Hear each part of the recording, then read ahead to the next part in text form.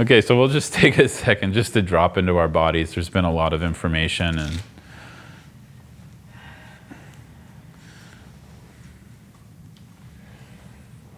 sort of intellectualization of this. Just take a moment just to be in your body. Just drop all the information for now.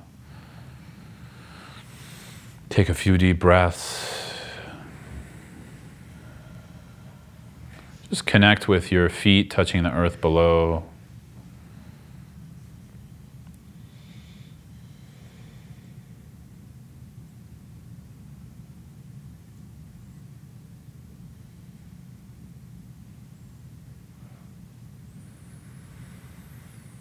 And just let your body rest, just coming into some calmness in the body. When that calmness starts to present itself, we're now going to use shamatha, which is another preliminary. Just our ability to be present in this moment, our ability to be non-distracted so we can actually meditate. So here we bring our awareness to this moment. We're going to engage the practice with as much focus, effort, and concentration we can muster up right now. Just letting my words just evoke a contemplation for you, an introspection into each of these. And at any point, if you're able to arouse a certain emotional experience towards the analytical process, just rest in that emotion. You don't have to continue the analytical process. Just rest in that emotion and come back to the analysis. So first, based on an understanding of the entire Buddhist worldview, of beginningless time,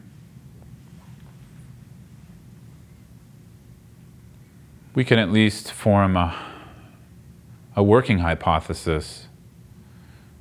And yes, this is based in a belief, but also it's based in a logical inference, that we've had previous rebirths. As one reasoning is we can trace the mind back. So the moment we're experiencing now within our consciousness is based off of the previous moment. And that previous moment is based off the previous moment before that, all the while being conditioned by lots of phenomena. So this goes back all the way into our teens, all the way back to being a kid, back to being a small baby. So we can imagine our consciousness like a flowing cause and effect, forward-moving path.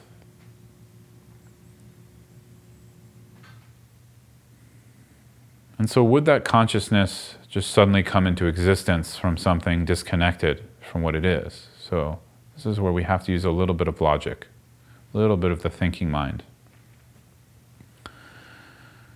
So this is where we'd only have a few options. Either consciousness is created by our mother and father. Just to be clear, the body is definitely created by our mother and father, or the union of sperm and egg coming together. But consciousness is something a little bit different than the body, although it's trapped in it at the moment. So this consciousness, either it had to come from our mother and father, or it was created by some other entity, or it had a previous moment. So it wasn't born at the time we were born into this body, but came from another previous incarnation or way of being. So in Buddhism, we accept this third possibility. There's many reasons and logical analysis refuting the other two.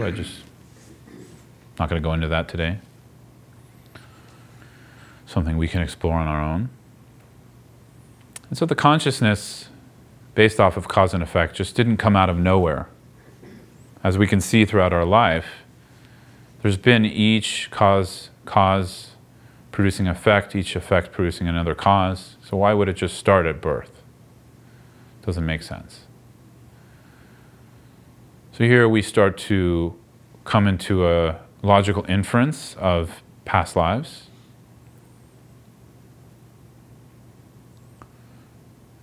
And then because there's this cause and effect issue, where an effect creates a new cause, we also can posit that there's no beginning to time, as where was the first cause? A causeless cause, we could say. So if you are still mulling this over, and you don't have to necessarily accept this right now, but in order to recognize all sentient beings as our mother, this is the process for the preliminary for working with this. So we can just do it as a kind of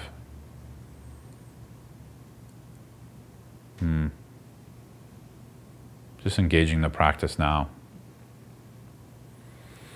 So in each of those lives, we've had many bodies, many different incarnations, and in the ones where we were born from an egg or a womb, we had a mother, we had a father.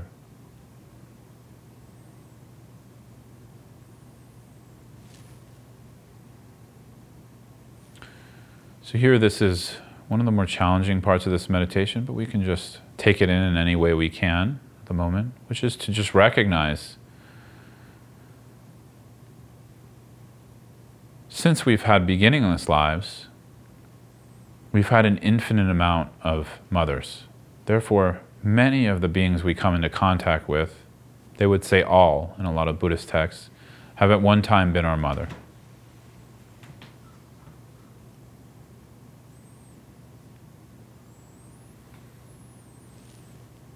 And if we reflect on the kindness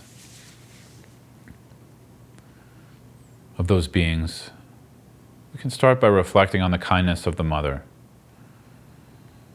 Now, this is tricky sometimes because some of us have not had a mother we can feel, or we didn't feel kindness from necessarily. And in that case, you're welcome to use your father or another figure, but even if we use a mother who wasn't so kind to us or neglected us or abused us, she still birthed us. She still gave us the life we have. And for those of you in the room who are our actual mothers, you know the process intimately and directly of what it takes, and the kindness and patience and perseverance and utter selflessness it takes. So, if we had healthy relationship, we can just reflect on that relationship with our mother or father, if not with another caring figure. Just reflecting on the fact of our mother birthing us as a very caring, kind thing. So we bring to mind all the times our mother showed up for us, was there for us, provided warmth, care. Just meditating that there's no other being we would get up for, act for, get so worked up about as our mother. There's also no other being that's been as kind to us as our mother. And since all beings at one time or another have been our mother, what we're developing here is a connection to all beings as being enormously, unreplaceably kind, something almost we can't repay. So here I like to reflect on my mother, or you're welcome to reflect on another caring figure, just their body language, the way she held me, smiled at me, the memories I have of her going out of her way to drive me to school and drive me to friends' houses. Really bringing an experience of our caring figure into reality right now, as if they're in the room with us.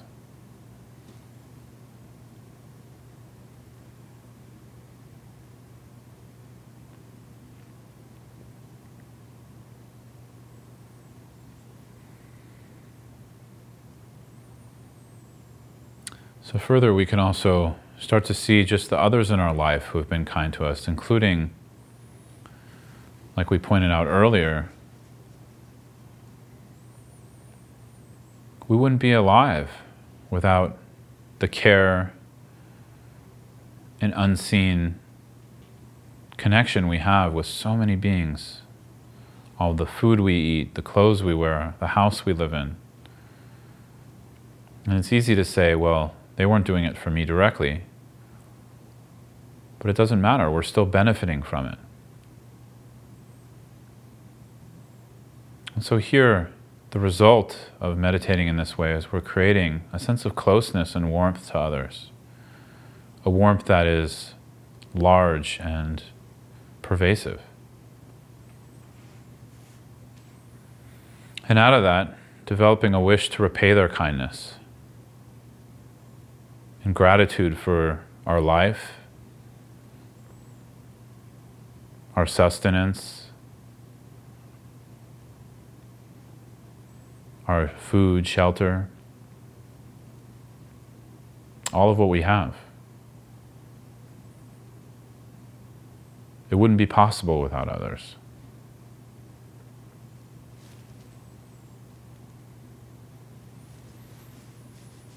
And so we can send them our love, our care, our warmth. Maybe starting with our mother or caring figure. I like to meditate on communing with them in a kind of tunnel of light where we're sharing in this warmth and connection. Or perhaps you can use a phrase of loving kindness, like, may you be happy, may you be well. Just speaking it to them silently in your mind. As we commune in a loving and affectionate feeling, both with our mothers, fathers, caring figures, and also with all beings. Those we're developing gratitude towards, this close connection and warmth.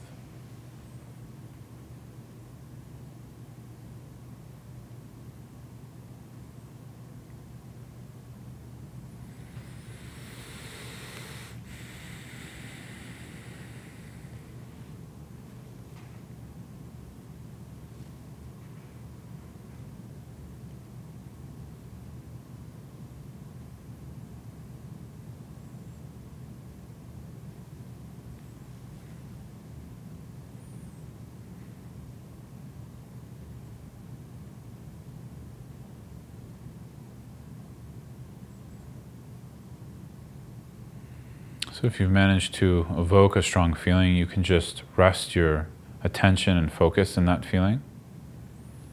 Just letting the love and connection mature with this person or people you're focusing on.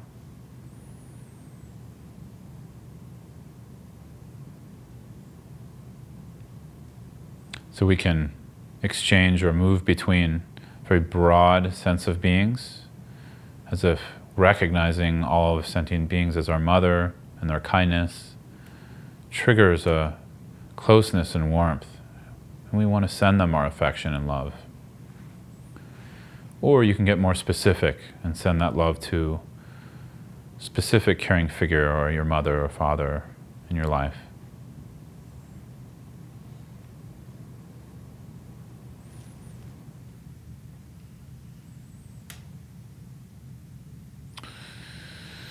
And next, we're going to meditate on compassion, which is a little bit tougher. Now, this relates back into our handshaking practice, which is just starting with bearing witness. So our bearing witness here It's based off of what we talked about when we talked a little bit about the nature of samsara. So here, all beings we've imagined as our mother,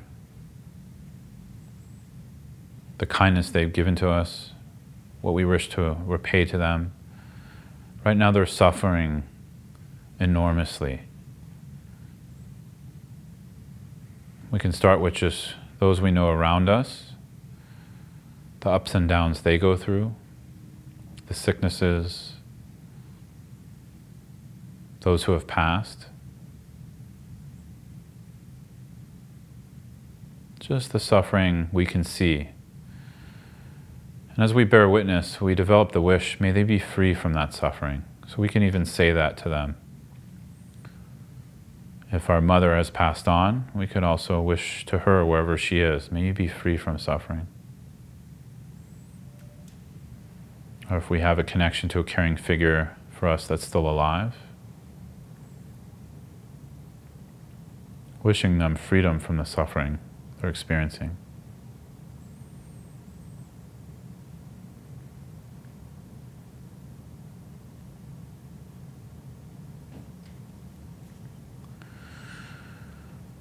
And we're going to broaden this out. This is where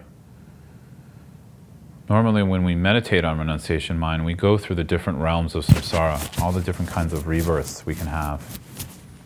This is quite exhaustive, and it's also very painful, and also brings up a lot of doubt sometimes, as there are realms that we can't see and that are very triggering for us as well if we came from a Judeo-Christian background. But essentially it boils down to 3 lower realms where sentient beings can be born in due to varying karmic actions, and 3 higher realms. In all the realms there's suffering, but there's a lot more suffering in the 3 lower realms. So the one we can immediately relate to is one we can see, which is the animal realms. And if we've watched any nature TV or had any experience with what animals actually go through, not just pets, house pets, it's incredibly painful and fearful life. Always on edge, either to prey on something or to be preyed upon.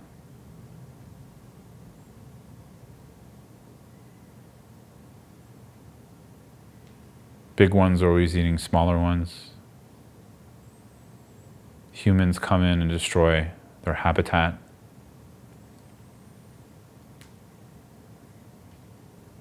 So they suffer from a lot of pain coming from being eaten and the elements. They also suffer from ignorance, anxieties.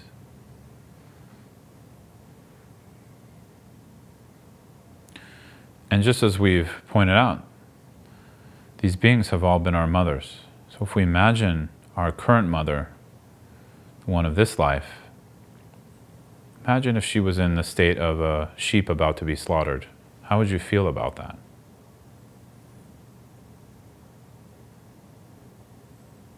How would we wish her free from having to experience the suffering of being slaughtered?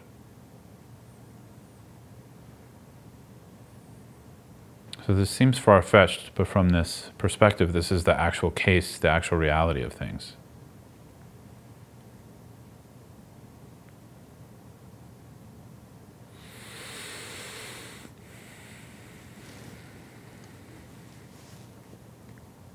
And next we can move into briefly the other realms.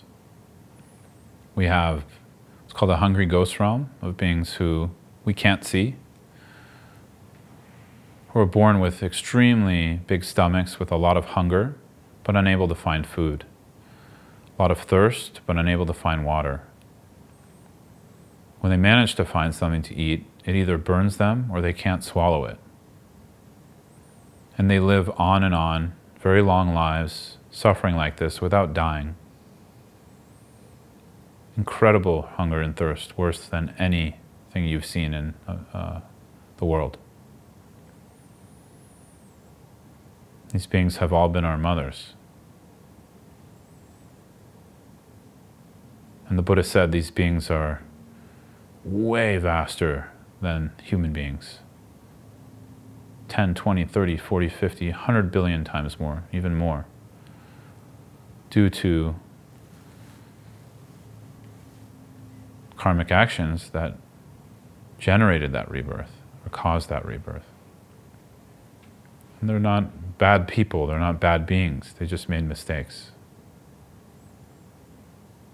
And so we wish them free from that suffering, just like we would wish our mother experiencing that, free from the suffering of hunger and thirst, not being able to die for hundreds and thousands of years, experiencing that hunger and thirst over and over.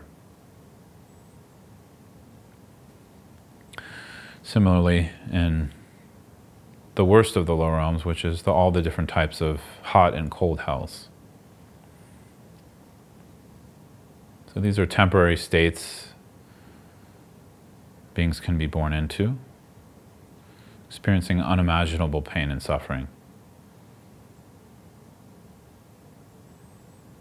So in all these ways, we just imagine that if these beings are our very mothers, just imagine it's like almost unbearable. We can't stand to see them suffering like this. We want them to be free of this suffering. We wish them free from that. And similarly, the sufferings in the human realm and another unseen realm, the God realms, where the suffering is more subtle, but it's there. So with this compassion, we develop a special intention, a personal responsibility. I'm going to liberate these beings. I'm going to help them towards their awakening. This is the purpose of my life. So this is taking personal responsibility based on them being our own mothers. Who else is going to help them if it's not the sons and daughters of the mother?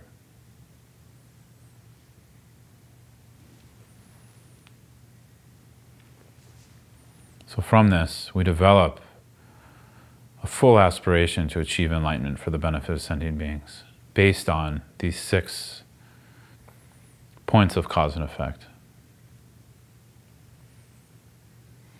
So if you manage to develop a wish for awakening, stronger in your emotions, in your mind, in your feeling body, just rest in that for a moment. This wish that I must attain awakening for the benefit of all sentient beings.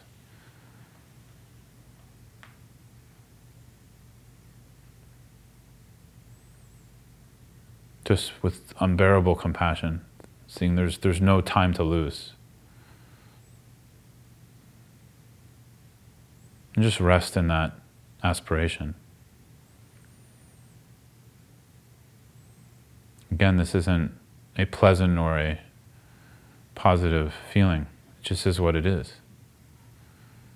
Compassion is not necessarily a pleasant feeling, because we have to bear witness to suffering.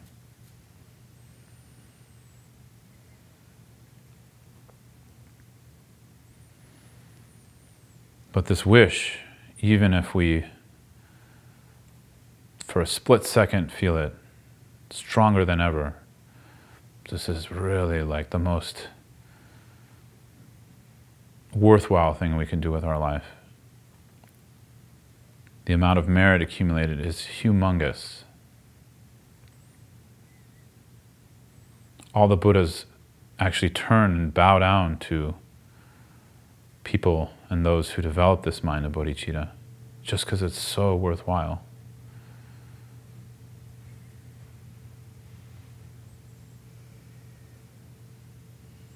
So just bask and rest and commune with this attitude of bodhicitta, that I'm going to liberate all sentient beings. I wish to attain awakening. I will attain awakening for the benefit of all.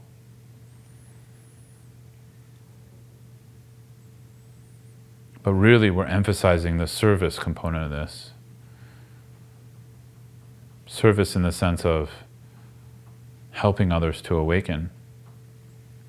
And we just see at that point how limited we are in that. Therefore, we need to attain awakening. The main purpose is to help others awaken.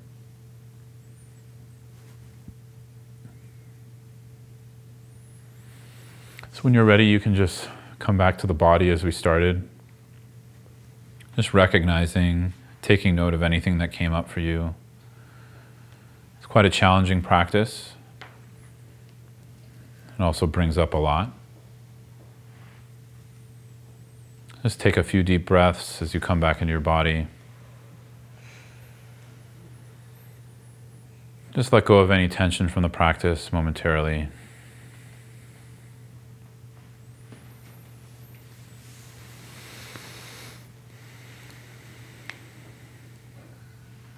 Okay.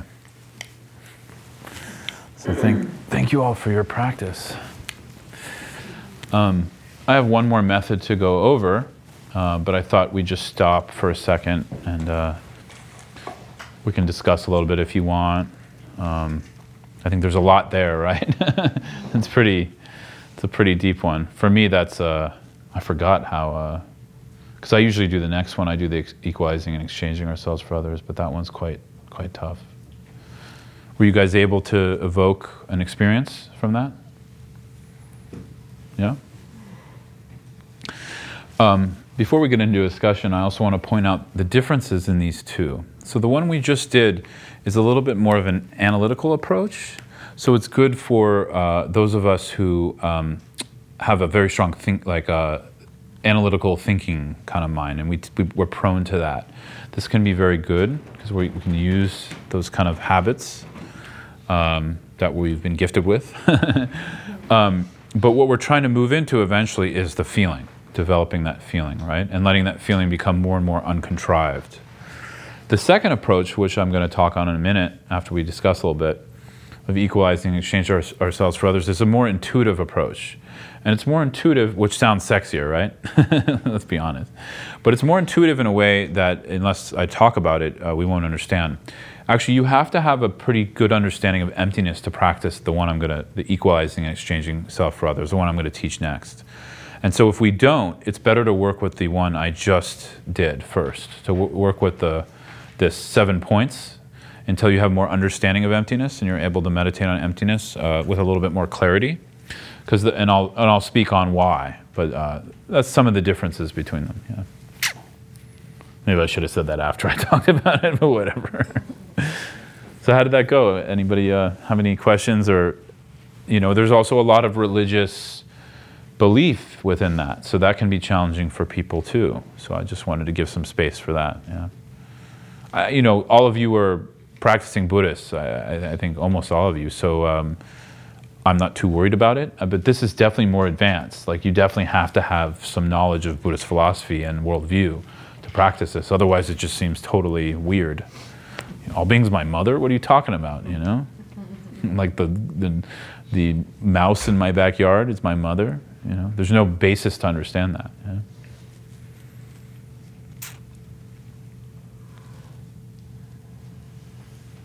Yeah. I felt anxious when it came to wanting to help my mothers in the different realms. I just felt like, okay, like I didn't know what to do. I felt like washing away their, not sins, but just like to help them obtain enlightenment. When I was there, it just felt very anxiety provoking because I wanted to do it, but I don't know what to do to help. Yeah, no, that's really thank you. I was hoping that came up for somebody so we could talk about it. So good, because that's the intended purpose of this meditation, is to bring up anxiety. And this is sort of a little known fact about Buddhist meditation that is not in the popular view of Buddhist meditation. Most of the perspectives on when we're really working on the path to enlightenment, they're actually meant to disturb us. So like we meditate on death and impermanence. That's super, like, if you don't get anxiety after that, are you alive? You know what I mean? It's like super hard, or we meditate on the hell realms, which is a very difficult meditation to do, very hard, right? And Tibetan Buddhism is kind of like, it's also has a lot of difficulty for us because we have some maybe wounding there if we were taught it too early. One of my friends had a premise that Westerners have a hard time in Eastern meditations on hells because we were taught hell realms as a way to punish us, like to try to control us, and we were taught it too early. They do use it as fear mechanisms within Tibetan Buddhism, but there's that base of well-being, so it's much different, for Tibetans, at least was. So, that's the intended purpose, and that's why I would also say, I'll get to the second part of what you're asking too. That's what I would say, it's so important we have some base of healthy well-being. Now you guys are seeing why that's so important, why I started the day with that. Because if we don't have that, when all this anxiety comes, it can also trigger our own wounds and anxiety, where then we don't know what to do with because we just end up being triggered, but then we don't move towards awakening, we move more towards our own wound, right? And we re-traumatize ourselves. So I think that's so key and important, and I wish more lamas talked about that. Maybe they will, the younger ones now. Then, now your second part of it is that's the very point, is we get worked up and we get, wow, I can't believe this, I really need to go in there and help. And that's the fuel for our path. Because what are we intending to mainly help them with, which is awakening. But we have no idea how to do that because we're totally deluded ourselves, right? And we're mired in our own suffering and stuck in it. So what it does is it fuels our path, where then we work harder. We work on the cushion more. We show up for our practice. We don't miss it. We keep studying. And that becomes the fuel for that. And it also becomes those moments when we can act, we do, right? So this is not saying we then wait on the cushion and don't do anything. Like someone's on fire and we're like, nope, I'm meditating, right? You go and put them out, right?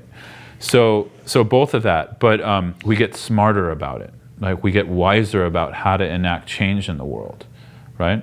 As we awaken further. So, I was thinking of my mother's in different realms, and I guess and thinking that I should have used method A in this realm, method B in that realm, method C in that realm, but that just feels too, it's splitting myself too thin. Yeah. Method A meaning like you were thinking of ways to help them, things like that? Realms or whatever. Yeah, like give them food. Or whatever. Yeah. It could be, but I just feel like next time I would just focus on one realm or one group of people in my life, my Yeah. aunts or something, say. Yeah, and you, that's fine. And also a way to grow aspiration bodhicitta further is we do imagine, like we're going to do a taking and giving next. In that you can literally offer them in visualization, like something to relieve their suffering, right? But we have to know we're doing that. That's still a practice of aspiration because it's just visualization, right? But it does. Here's why I was emphasizing aspiration so much, because like if we don't grow that aspiration, how do we then act? Like so much of the time we're so focused on. You're not saying this. I'm just adding to it, right? Adding to our conversation as a whole. We're so focused on action, but we don't cultivate the intentions and motivations and qualities of like the wisdom and strong volition to act, like very strongly and without petering out. So if we don't want burnout, this is the way. The Buddhist way of compassion without burnout is practicing in this kind of way, and also with some sense of emptiness. So we recognize we let go of expectation. We let go of, oh, it's me, I've got to save the world. I think so many of us feel like the world is on our shoulders these days, The next news story I'm gonna hear is gonna break my back, right? It's kind of like that. Really, really, really, it's not the way from a Buddhist perspective, right? Because it's not sustainable. It's kind of like, it's what we call idiot compassion, yeah, unfortunately. So we have to grow this kind of connection of aspiration, potential, what do you call it, act, but from a place of wisdom and letting go of expectation in certain ways. And that really comes out of these kinds of practices. That's why you can see like the qualities of like people like the Dalai Lama, they just didn't come out of nowhere. This is what he does every day, you know? What do you think? He doesn't do like super high, he does tantric practice, he does do that. But I think most of his sessions are spent on things like this, you know? It's quite beautiful. Milarepa, you know, has wonderful quotes of like, you know, my main practice is not to be ashamed at the time of death. Things like that, you know? Really understanding like the qualities here. That's why I would focus so much on the preliminaries today. Yeah? Anybody else? Anything that came up? Otherwise I'll continue on because we're almost out of time. I think also there's a, which you haven't mentioned in the last, you know, you started with, but I think gets brought in here as well, is a lot of our sense of action. We think of it as coming out of anger or disappointment, or I've got to do this change because, and there's a lot of ego in it, a lot of this is what I believe and it's getting ruined, and there's often there's a lot of anger, and I've got to change this, and the motivation that Scott's talking about is much cleaner than that.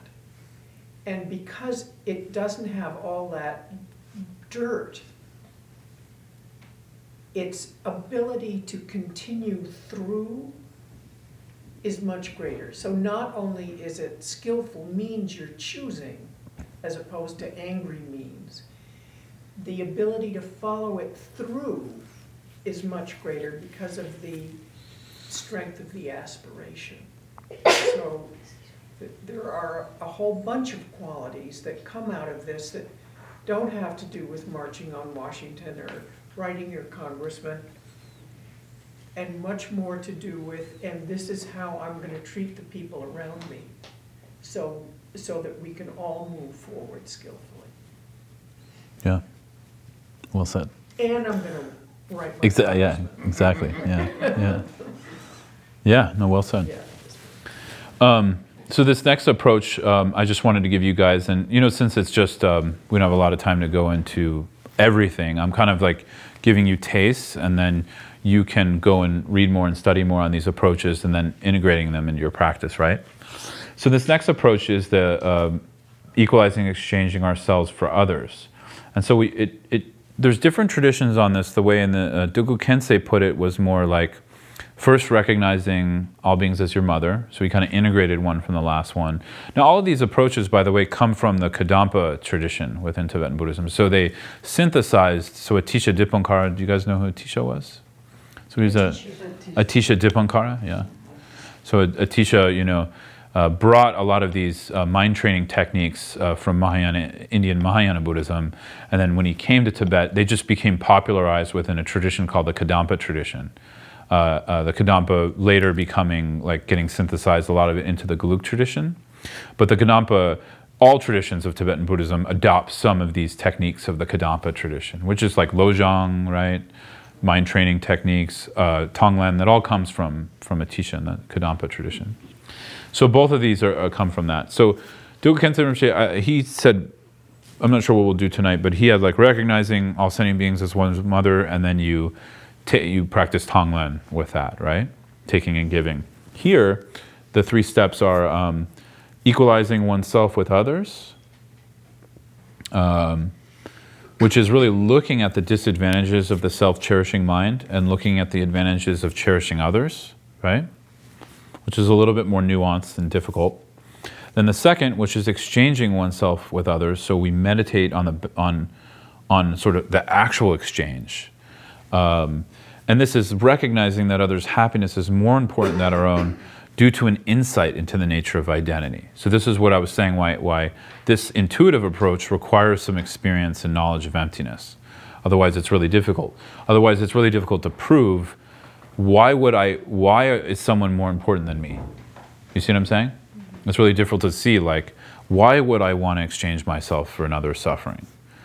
But when one sees there's no self, it's quite easy, right?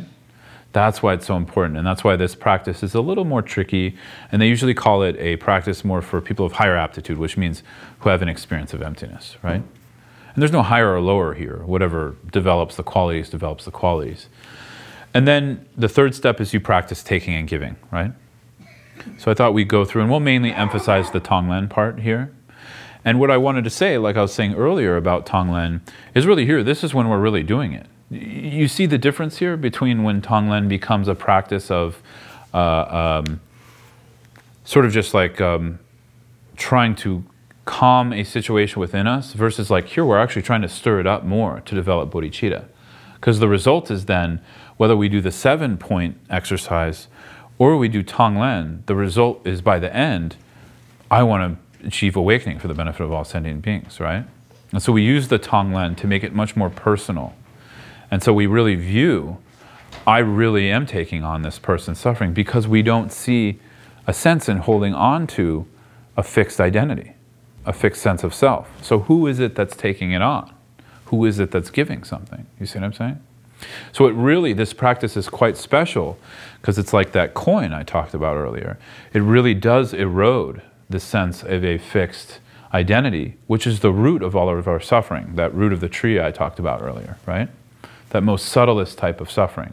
So it's a very skillful technique because we both erode the self-cherishing, which is related to this nature of identity, which is causing our suffering anyways, and we develop bodhicitta at the same time. So it's like, so it's a very strong practice, yeah? Is that clear? Somewhat, yeah? The other day we were meditating with a friend who's dying. Mm-hmm. She has lung metastasis. And I was trying so hard to pull her sickness into, and then I got scared. Yeah. And so I decided just to radiate love. But then I thought, why am I so afraid? Is that sort of what you're talking about? Exactly. So that fear is the self not wanting to be annihilated, right? But I So knew, I sort of sensed that. yeah. No, but what you're trying to do is extremely difficult. I just want to point that out and give you credit. Like, and that experience of that fear, next time that happens to you, that's what you meditate on. That's what you meditate on the emptiness of.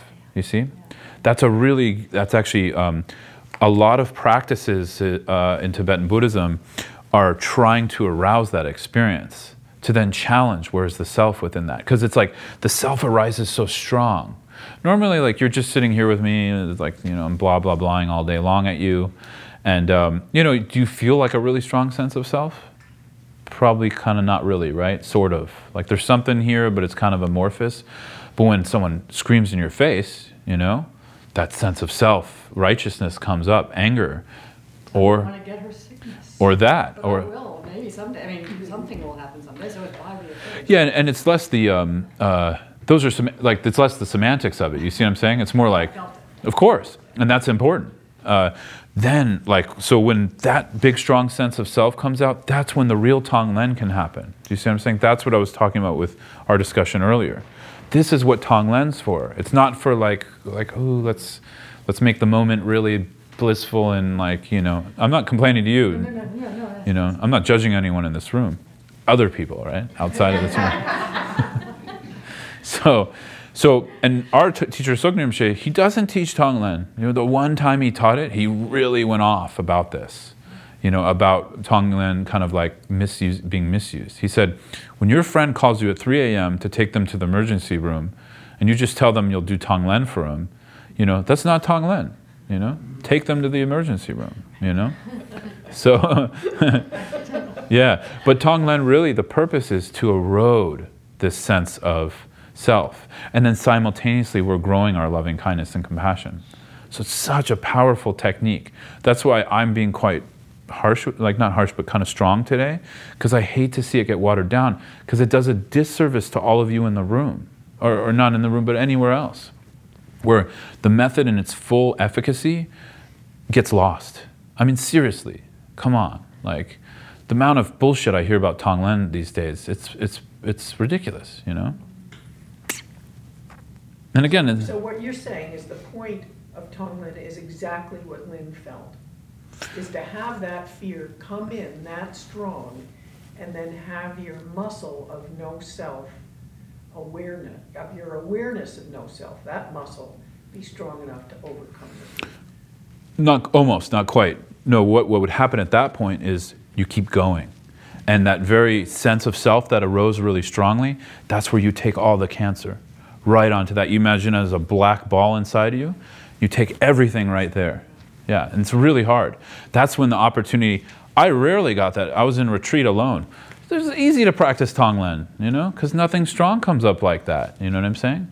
In those situations, really difficult to practice, and that's when it becomes real Tonglen practice. That's when it can have real effect on the mind. See, because our point is not to take the person's cancer. The point is to think we're taking the cancer. You see? And of course, I think there is some cause and effect, and it can benefit people. People have been healed, but people focus on that aspect way too much, and they get caught up in this thing because we're not caught up enough in aspiration. We want to do, and be a do-gooder, you know? Bodhisattva is not like benevolent being, always like, you know, smiling and, you know, happy and stuff like that. Really, it could be someone who beats the shit out of someone. That could also be a bodhisattva. I'm sorry to say. We were talking about crazy wisdom earlier, you know? Could be. Like, to save someone else or to prevent that person from doing something that would really create karma for them that would be awful. You never know, you know? But I'm talking about, that takes a bodhisattva with very high wisdom and realization. For us, it's Tonglen. So yeah, that's really Tonglen. Wonderful. See, I'm so lazy, honestly. Like I rarely have those kinds of experiences because I'm so selfish, you know? And I've manipulated myself out of these situations through overthinking and practicing in weird ways, you know? So I feel like I want that, you know? Like, I want that experience. Maybe I should go sit with people who are dying more. Anyways. Hospice is a very good way to do it. Yeah.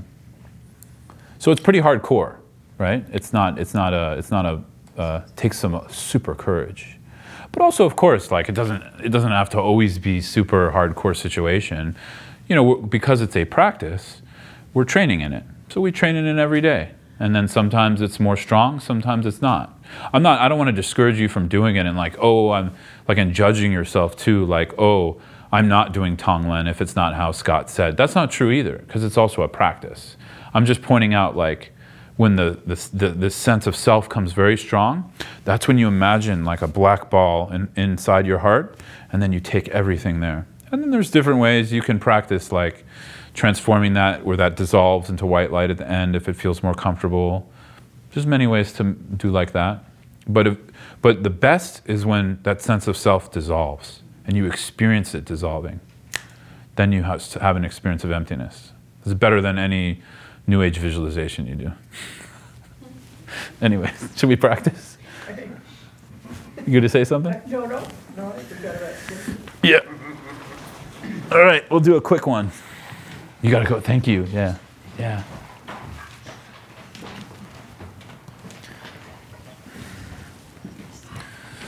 Okay. So we'll just settle into our posture again.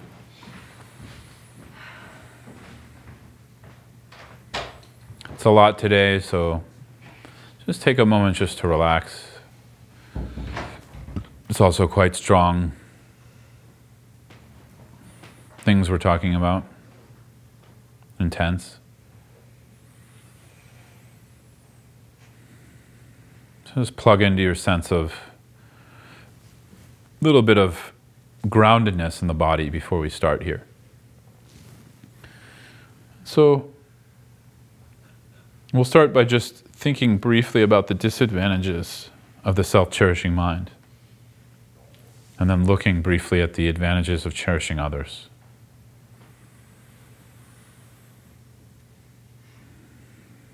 So we have to check, and this takes time, just briefly introducing it today.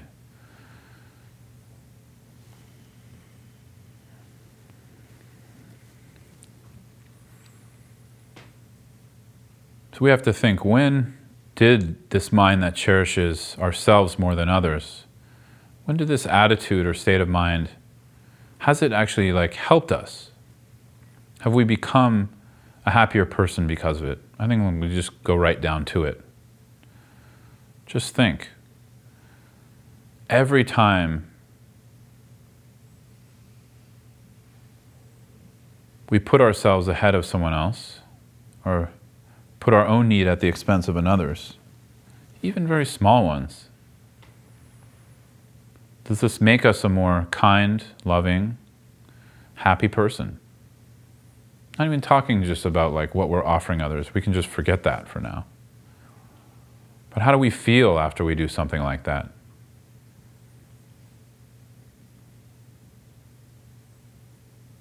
Do we feel good inside? Do we feel bad?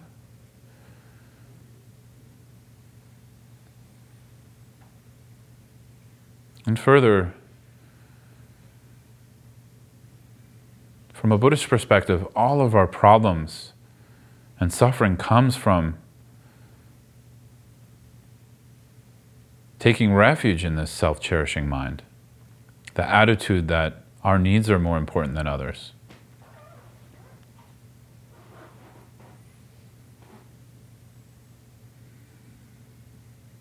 When we look further, flipping it around, just think of the moments when you did give up your own need for another. Those moments when you challenged the belief that you're more important than another. What happened with that? I'm not talking now, I'm talking in that moment. My guess is there's more ease, less suffering in the experience. As far as from an emotional perspective, there might have been more physical suffering.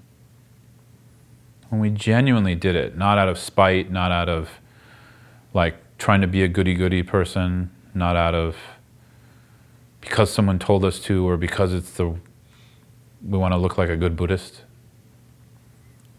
Really just genuinely from our heart. How did that feel?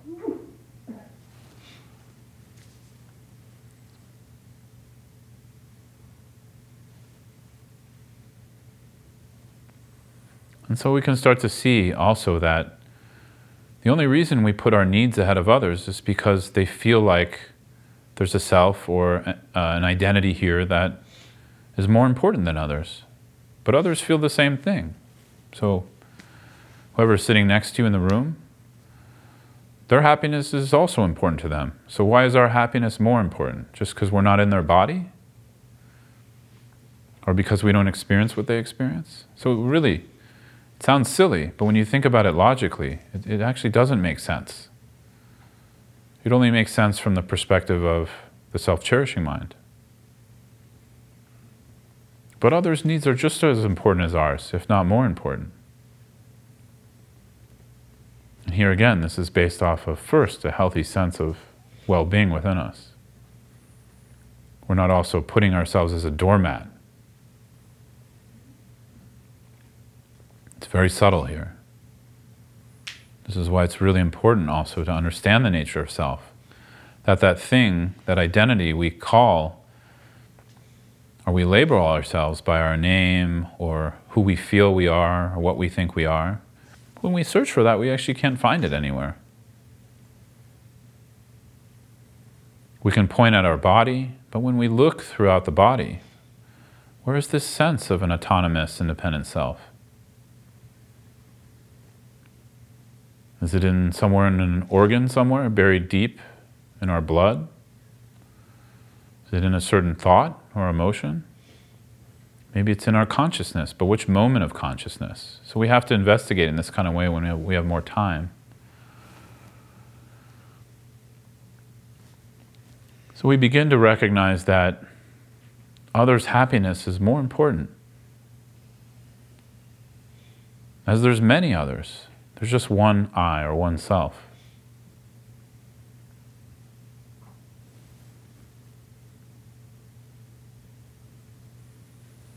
So based on this, we can begin to practice taking and giving, or Tonglen.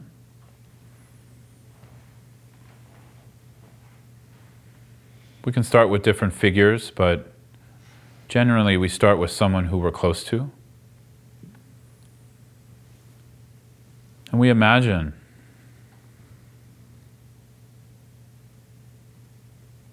based off this practice of cherishing another more than ourselves, we imagine giving them everything we have in the form of white light, if you'd wish.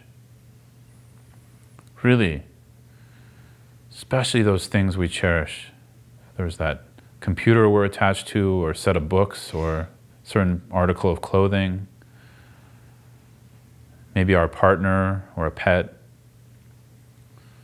We just send that energy to them, wishing them everything. So with this sense of warmth and love, we just share everything openly.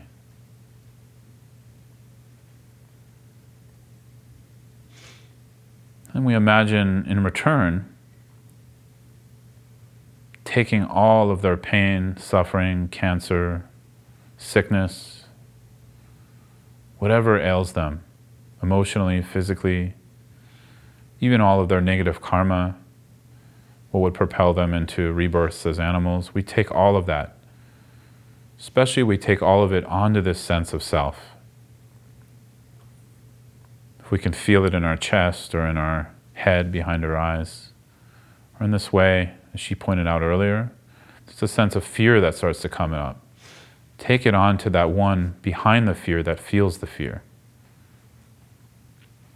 And we imagine this as black light or black soot, like tar,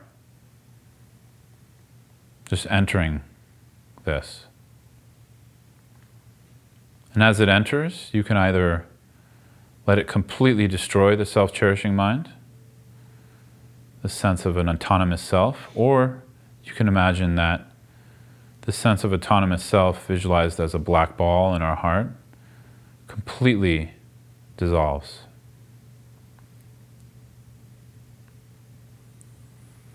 So we can mount this on the breath if we like. So on the in-breath, taking all of their sickness, negative karma, challenges, negative emotions in the form of black smoke, hitting our self-cherishing in this kind of way, hitting our sense of a fixed self. Again, I want to point out, this is not hitting our worth. We already concluded we're deeply worthy, recognizing our Buddha nature. So this is not undermining that. That's why it's so important to have a sense of well-being before doing this practice. It's just hitting at this sense of an autonomous, independent self. Sense that the I, or me-ness, is something we can find and that exists inherently. So we inhale on the breath, and on the exhale, we send all of our goodness, love, warmth, possessions, positive karma, practice, everything towards this person. So right now we're practicing with someone we're close to, someone it's easy to do this with. Just notice what comes up in you each time. Notice the challenge of this or the freedom in this, whatever's coming up right now.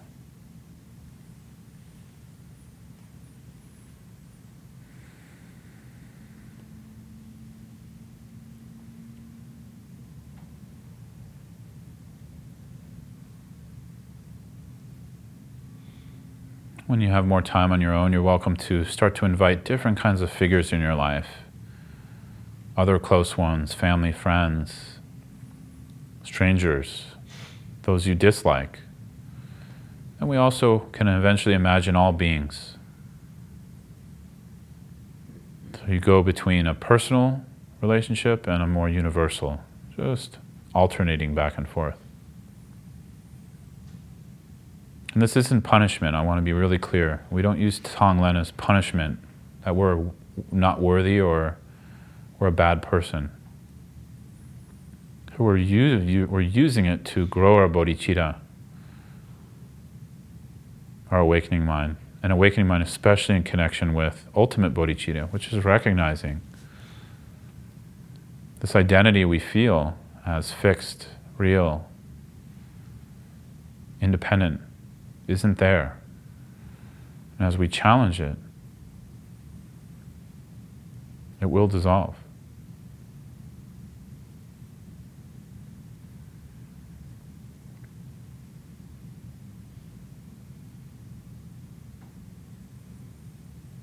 So as you close the practice, you can just imagine, whether it feels direct or not, at least we do it in the imagination, that all of the suffering, negative karma, sickness we took on completely dissolves into a clear ball of light. And this begins to expand throughout our body, filling the person in front of us or people. And it's a quality of spaciousness, quality free from a fixed identity. All negativities dissolving into shunyata, recognized at their true essence, which is essenceless and illusory. We just rest in that spaciousness. So this can be contrived or uncontrived depending on where we're at with our practice.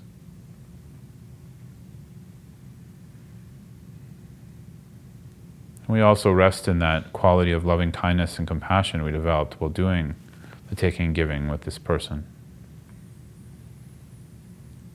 We rest in that awakening mind where ultimate bodhicitta fuses with relative bodhicitta, with the aspiration to bring them to enlightenment for the benefit, to attain enlightenment for the benefit of all sentient beings.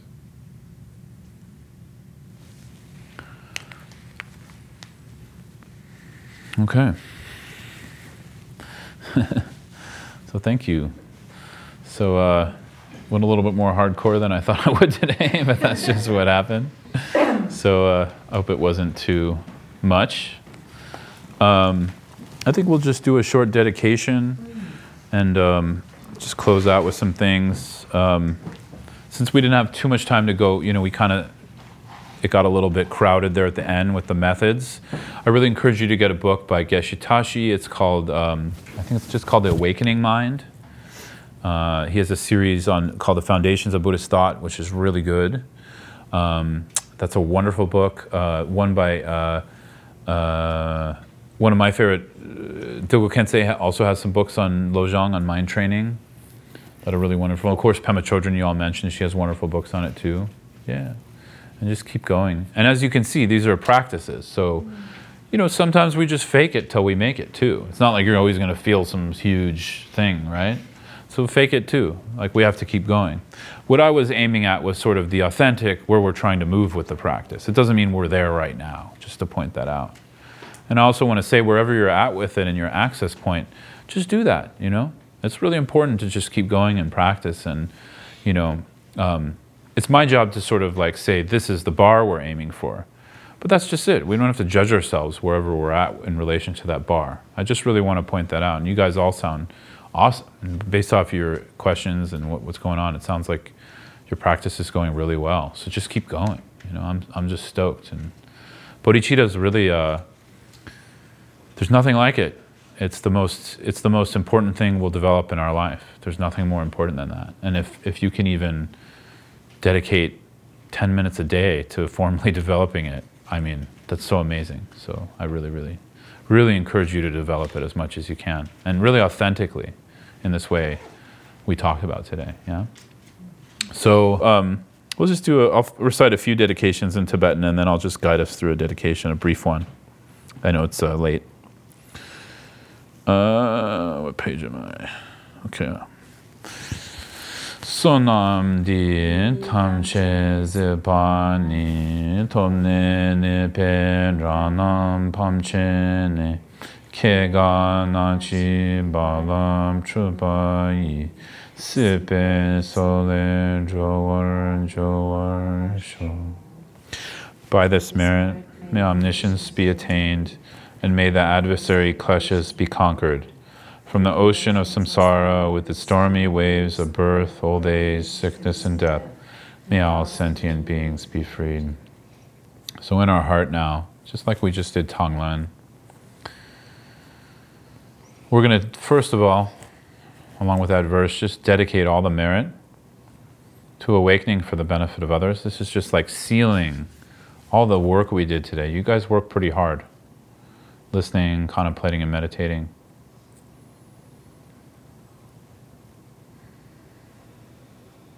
And then we seal that by meditating on the 3 spheres, the lack of an inherently true self that created the merit, an action that is autonomous and independent of creating the merit, and the merit itself, all being free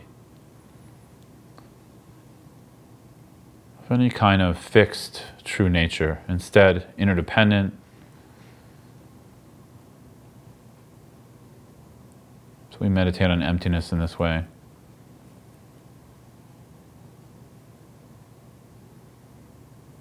And then we share our merit with all sentient beings. So we can imagine this merit as a pure ball of light in the centers of our heart, like clear, limpid, vivid, very clear light. And this light begins to expand as our dedication expands, exiting our bodies in all directions, completely filling the room as we share our merit with each other, not holding on to even one bit of it. Wishing awakening as the merit gets shared. So each person this light touches is filled with the qualities of awakening. This goes out into the town of Grafton, filling the entire town, filling the surrounding towns, growing bigger and bigger, filling Vermont, filling the Northeast,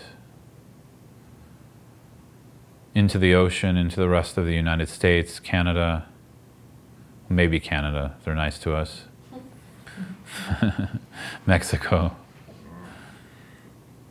Completely filling, touching every sentient being, filling them, reducing, eliminating their suffering, and bringing all the qualities of awakening.